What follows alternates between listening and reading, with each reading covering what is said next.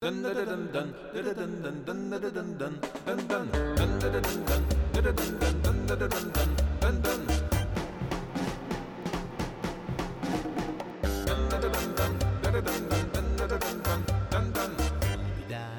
it Nathan or Nathaniel? It's Nathan. Really? When did you start using Nate? When I was in my early 20s and I wanted to make some big changes in my life. You bet that's when you changed it. Yeah. Yeah. Yeah. What's your middle name? Now when people call me Nathan, like, it's weird to me. It's a foreign concept. I guess my older friends call me Nathan from high school, and then my family. And Yeah. Otherwise, it's just weird. Nate is like more snappy. Like, Yeah. I'm all about town. Yeah, I'm all about efficiency. I don't have time for two syllables. Yeah. Get out of my house. I can barely handle Nate. Oh. How are you doing? Hi, Nate. I'm good. How are you? Good. It's been very busy. We're recording early March, we'll say, because we don't know when this will actually get out. But right now, I have been preparing for a trip to Utah. Oh, where I'll how be long are you going to be gone? Well, I'm going to be gone for 4 days 1 week, and then flying back for one last session. Oh. So, I will be training a bunch of professionals kind of on my approach to behavior and the suggestions that we give, and again, just trying to kind of spread the word. So That's awesome. Who is it through? What group is it through? well, I've been invited by the state of Utah, so they're kind of hosting me. Yeah. Good on Utah. Yeah, it'll be fun. I was going to do like a whole road trip thing, which I was planning, and then my car died. So Oh, no. plans have changed. Cognitive skills were used. And now Yeah.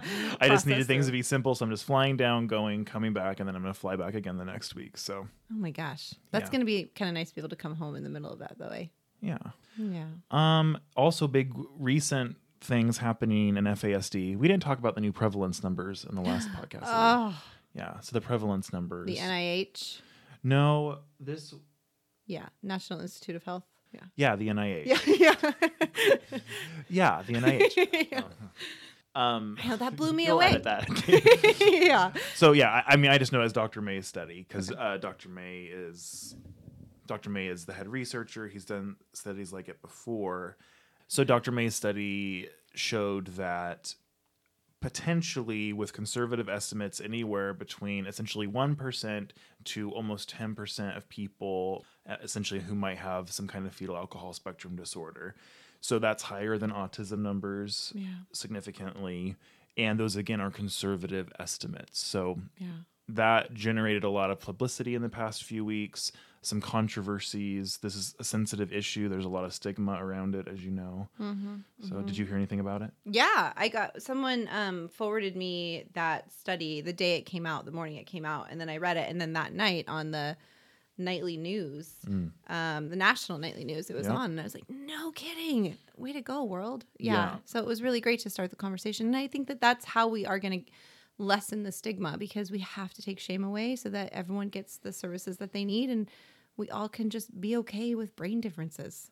Yeah. For pity's sakes, we got to talk. Right. And so when we think that we potentially have, 10 times the number of people with fetal alcohol than autism, and how much the autistic community had to fight to get their services. Yeah. Which, I've heard a lot of parents in the fetal alcohol world kind of grumble about, the autism services, which I understand when your kid can't get what they need. But, those services for autistic kids have really taken a long time to put in place. So now we have much larger groups of people who are going to be needing some support with invisible disabilities and with systems that almost universally do not know anything about FASD. So we have a Absolutely. long way to go. But we're started. Yeah, and I think those numbers will rad. be a good boost. Yeah, absolutely. And this podcast to our 300 Maybe, yeah. followers that probably already live with it and know about it. You guys know what we're talking about. So we're going to do our defining segment now, which we started a couple podcasts Did you ago. figure out a name for it yet, Nate? No, not yet. Some jazzy we name? We need suggestions from the listeners. Yeah, What should we guys. call the segment where we define terms? Yeah. So we'll let you guys give us some ideas. We don't Why have. don't you the just give an example of what one of the ones you wanted that Caitlin I and don't I remember. We said a few of them in the last episode. Oh yeah, that's right. Yeah. So please help us. Oh, defining gravity. That was Oh one. yeah, but That was a good one. no, it's not a good one. That doesn't make any sense. It's a musical theater reference. Oh. Which one? Which show? Wicked. Why? But why does it? Did they? And It's a pun, Jill. It's this joke is not going down. Okay, so so today we're going to define cognitive skills and cognition, which I need more of. Yeah. So how would you describe cognitive skills? I mean, you've been hanging around me for over a year now. Yeah. Gosh, yeah. Isn't that bonkers? Cognitive skills. Well, I'm not exactly the best one to ask of that, but I would say anything that happens in the executive functioning bit of our brain. Okay. Yeah. Yeah. Close. Okay. Yeah. Go on. So executive functioning skills are types of cognitive skills. So Wait, say that again. Executive functioning skills Yeah. are a type of cognitive skills. Oh, Or I like category. that. Okay. Yeah. Go on. But there are other categories as well. What are the other categories? I think I asked you this even a few weeks ago. Oh, did you? Yeah, but clearly it didn't register in my brain. So tell me it again. Communication skills, processing, Yes. memory. Those tend to be associated outside of the executive, or it all kind of works together. It's hard to explain, but Right. those are not necessarily executive functioning tasks. So cognition or cognitive skills have to do with cognition. Cognition has to do with thinking. So then what is thinking really? So there are no like solid definitions of all of these terms, but thinking is our ability to take in information, learn it, remember it, manipulate it, apply it in a novel way outside of the box, noticing patterns. So thinking developed as a way for us to be able to handle kind of non-traditional situations, which of course is a good thing to be able to do. So then we talk about cognitive skills on the podcast in the sense of behaviors and how kids or people with developmental disabilities, they struggle with certain cognitive skills, but they live in a world that demands those cognitive skills all the time. So we explore how do we support those skills. Okay. Can you give me an example of the most common cognitive skills that people with FASD struggle with? Well, the ones that that come to mind for me, so this is just kind of based on my experience, are receptive communication, which is a communication skill, and a processing skill. So that's our ability to process verbal information. Working memory, which is an executive functioning skill, has a lot to do with our ability to think abstractly and manipulate information in our brains. Non-visual or being able to think without any kind of visual there. That's usually significantly hindered. Processing speed is also hindered. So people with FASD just need more time.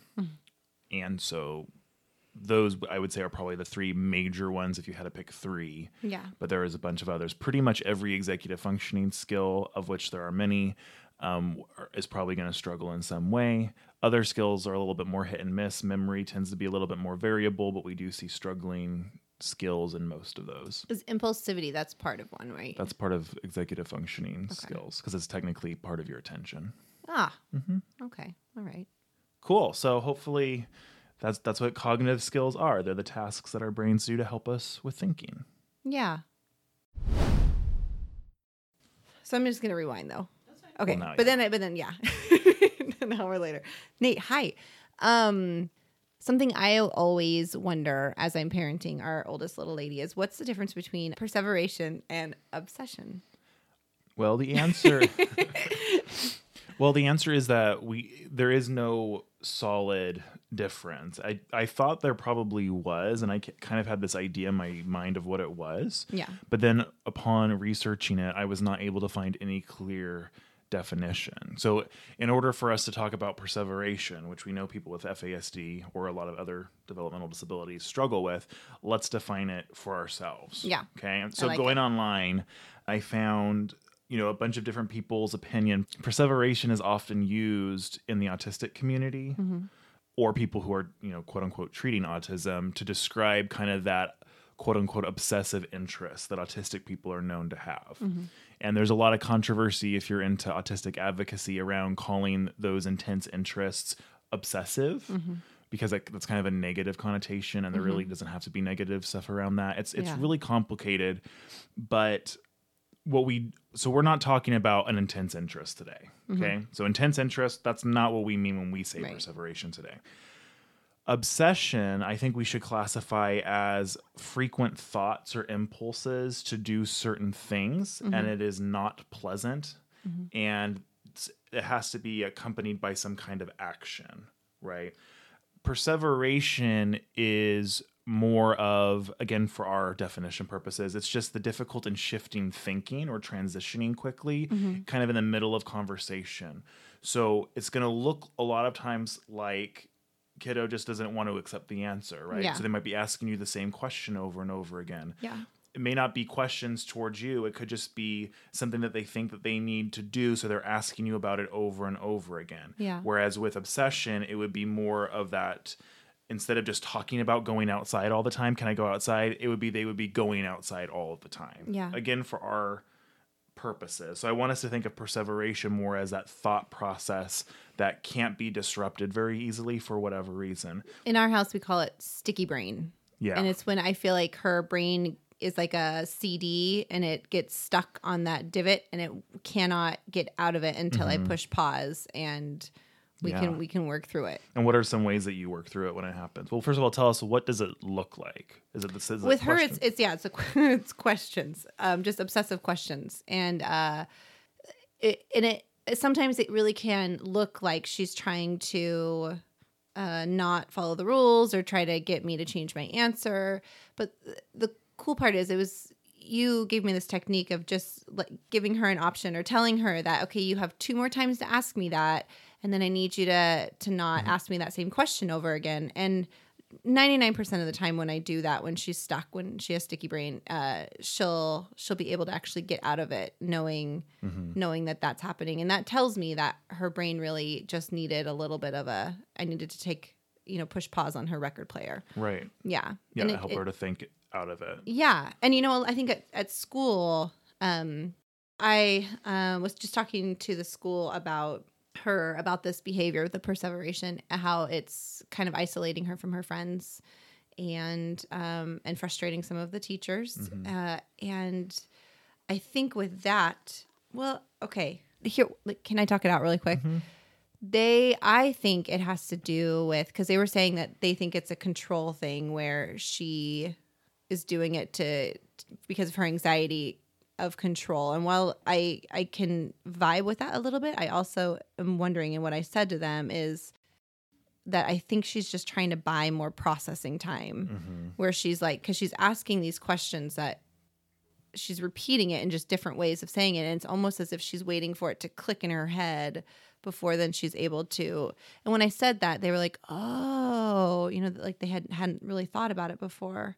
But is that also what perseveration could be, is just allowing, or is that a totally different reason that someone would obsess over a thought or repeat? Well, that's what we're going to talk about, is kind of all of these things that quote unquote perseveration can be, because we're not always going to know. Yeah. So you might have tried that strategy of just letting her know how many times she has to ask that. Yeah. If it works, that is an indication that it's just she needs to think a little bit better. But perseveration can come from things like anxiety. So if the root of the perseveration in this moment is anxiety, giving her 2 times isn't going to do much, because that anxiety, that's not going to help the anxiety. Right. So that's a factor to think about as Yeah. far as with all of these situations. Yeah. It could also be issues with difficulty in planning as well, just not understanding, being expected to move too quickly. They might engage in perseveration to try to get a sense of it, like you're saying, to process, which might help them buy more time, quote unquote, but that's not necessarily what they're consciously trying to do. They're just, from their perspective, they're just trying to understand. Process. Yeah. Like when she watches a movie, there hasn't been a movie that she hasn't watched where she's constantly asking questions throughout the entire bit, and then asking it 7 different ways. Like, if is that a lion? Yes. That's a lion? Yes. The lion is over there? Yes. The lion's next to the mouse? Yeah. The lion's right there? Yes. Do we have lions here? No. And it's this like constant record. And I've always sat there and I'll answer these questions for her, because otherwise she'll leave the movie and she won't want to engage it. And so so she and I just sit separately and I answer those questions for her. But it gets really sticky when she's trying to process, especially social things like movies and movies. Yeah. And does she process that way every time she watches a movie, or is it more inconsistent? If it's the first time she's watched it. So every time she's watched a movie, those questions become less and less. But the very first time she'll, like if we go to a movie theater, it's especially because it's like she's overwhelmed. But yeah, any time, no matter what, the first time she watches something or even a show. So a couple of things that pop into mind with that. Yeah. One, we'll put a pin in this so you can remind me, as Yeah. I want us to think about kind of the experience of watching the movie together. So remind me about that. Okay. When I'm done with this other one. Two, so one thing you might do, like if she's going to go to a friend's house and watch a movie, is maybe have her watch the movie ahead of time if she hasn't seen it, because then she can ask all those questions, and then at the friend's house she can enjoy the movie, right? And know I can now be quiet because I don't have to ask these questions. Yeah. Of course, alternatives like writing down the questions so you can look it up later, that can all hopefully come if that might be a support for her. And then what's the other thing? What did I want you to remind me of? Oh, the experience. Yes. So I don't know if you've ever noticed, this is really just a theory of mine, but when you watch a show with a kid, how they constantly look at you to like gauge your response, and you can tell that they want you to laugh at the things they find funny. Yeah. Or when something Yeah. kind of unfamiliar is going on, they're looking to you for kind of that response. Yeah. Which I struggle with, because as soon as I can tell somebody wants me to do something, I want to be oppositional and not do it. But kids will do that. So I'm wondering also if those questions, is her way to share that experience with you or whoever she's sitting with. So she not only wants to watch the movie, but she wants to do it with somebody or with you. And that's kind of an easy conversation to bring up, questions about what exactly is going on. Yeah. Because if she's sitting there and if I'm not there and she's watching something for the first time, she'll watch it without asking the questions. So as soon as I come into play, yeah, Nate, I think that absolutely is part of it. So one thing you might do to test that out, if you will, is like ask her right before you guys watch a movie, what if we cuddle while we watch the movie instead of asking questions, just to help her brain link that it's okay to, like, just to help her brain understand that I'm still doing something with mom, in this case, cuddling or drawing or whatever activity you want to do while watching the movie, but see if that kind of saying we're doing this together is enough to stop the questions. And if totally it is, try that. again, that gives you information. Yeah. I think on that same theory, when she's watching a movie and she's looking at me for a response, like when I'm having a conversation with my husband or with a teacher, how she pays so close attention to body language when people are having a conversation. So I'm wondering if that also is, if she's not only trying to have an experience with me, but maybe even more so, she's trying to understand how I react. If I'm reacting similar to how she's reacting when she's watching that show. Definitely. Yeah. And that's a ton of work. Yeah. It's a bunch of social cues that are not clear. Yeah. That, again, you and I growing up mostly figured out internally. We did it on our own. We didn't need somebody to sit down and explain everything. Yeah. But some people need, either need more time or they need things to be more explicit like that. Yeah, and she definitely does in general. So that makes a total. When it comes to like social cues like that, I encourage people to practice them as families. We can't tell somebody, if your friends give you a funny look, that means that they don't want you to talk anymore about whatever it is you're talking about. We have to actually physically demonstrate and practice at home. And you can make a game out of it of what does this mean and what should you do? And how can you advocate for yourself in this scenario? The last thing I want to bring up is just the potential when a kid is saying the same thing over and over and over again, that is not necessarily, it could be perseveration, but sometimes it's not. So when it seems to be random, it might be something like echolalia, which we've brought up a few times on the podcast, and we'll link to a really good video that describes it in the show notes. But that is essentially related to sensory. So it could be that they're saying it over and over again to calm their sensory system if they're getting overstimulated, or as a show of happiness, or just because it feels good. There are these auditory kind of statements that... Like what? Give an example. Well, I mean, I've worked with many clients. You usually find it more significantly with autistic clients. So they might just say the same phrase over and over again, and it appears to be random. And so there could be sensory things going on here. Could also be communication things going on when we're talking about autism. With my clients who fall into the FASD world, they just might make noises. And I go, woo, woo, Like, I mean, literally those kind of noises, like when they're in their room by themselves. And those, in my opinion, are stims. They're doing it to actually help regulate their system. So then when we tell them not to do it, we're taking away a tool from them. So we want to avoid doing it if we think that there's a sensory thing there. Or at the very least, work with them on, coming up with a sensory diet. So if it's not appropriate at that time to make those noises, say at the movie theater, that they have something else that they can do for that input. Yeah, totally. I had one client who said LMNOP a lot. Oh. LMNOP. Yeah. Hi guys. The Patreon page. This is legit such a rad site because it really is a way for people to express value that they see in a product that normally and what used to be not monetarily valued very easily. And the reason that Nate set this up and the reason it's so important is that it allows accessible, digestible information for families that are overwhelmed, families that feel alone and isolated. And by sharing what we know and the knowledge that Nate has studied for all these years,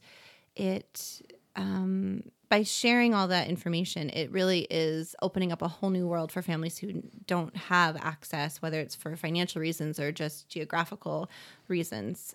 So we really encourage you to just go to the Patreon site, even for just $1 a month. That's like... It's $2 a month is the lowest one. Oh, it's still $2 a month. For $2 a month, that's nothing. That's, like half of the latte I have a week. So it would just mean the world to... the other families out there that are really relying on this information. And so, like as Jill said, we don't get paid for the podcast. Right. We don't get paid for the videos. Yeah. And so by having more Patreon followers, we'll be able to make more content, especially the videos that people really like. So our goal is to continue to keep the podcast free, to continue to keep the YouTube videos free. But what we will provide for those who give us $5 a month or more are some extra pieces of content. So me and Jill will do one, and we'll probably also have, additional webinars and trainings as well for people who are supporting us. And it really is supporting because a lot of people have told me, I believe in what you do. Nobody else, as far as I know, has been providing these services free of charge. They don't take necessarily the same approach that we take. So I really want us to continue to promote that, especially with fetal alcohol now taking more of a national stage in people's attention, right? And we're not going to have very long. So we have a lot of really good YouTube series planned over the next year, and we need people's support to do it. Absolutely. The project that we're planning right now is a series of short 5-minute videos that it's essentially kind of like what you need to know for different occupations. So there's going to be one for law enforcement that you as a parent can send to, an officer who recently made contact with you, or when you move into a new neighborhood and you know that they need to be familiar with your kid, you can give them that video. And that's going to give them not only helpful information about your kid, but helpful information about a bunch of other kids out there. Yeah. Right? Like we said, 10% of the population potentially right now. Potentially up to 10%.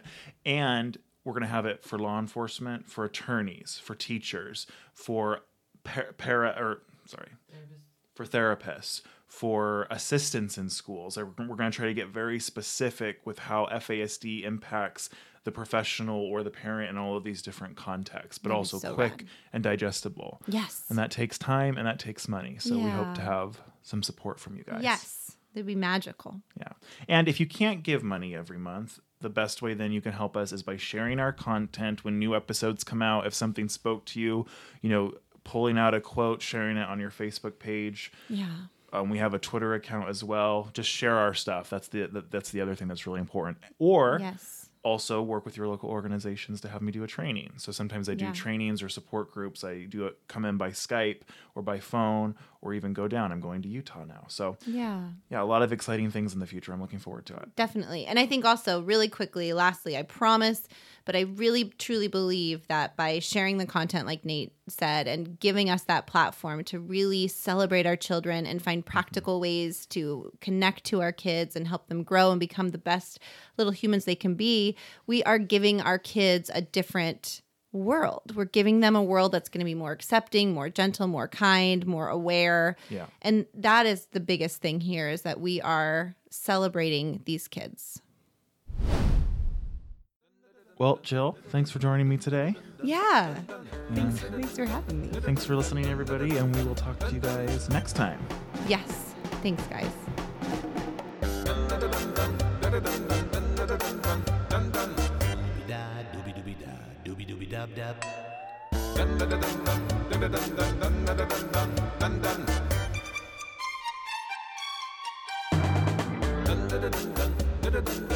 Dun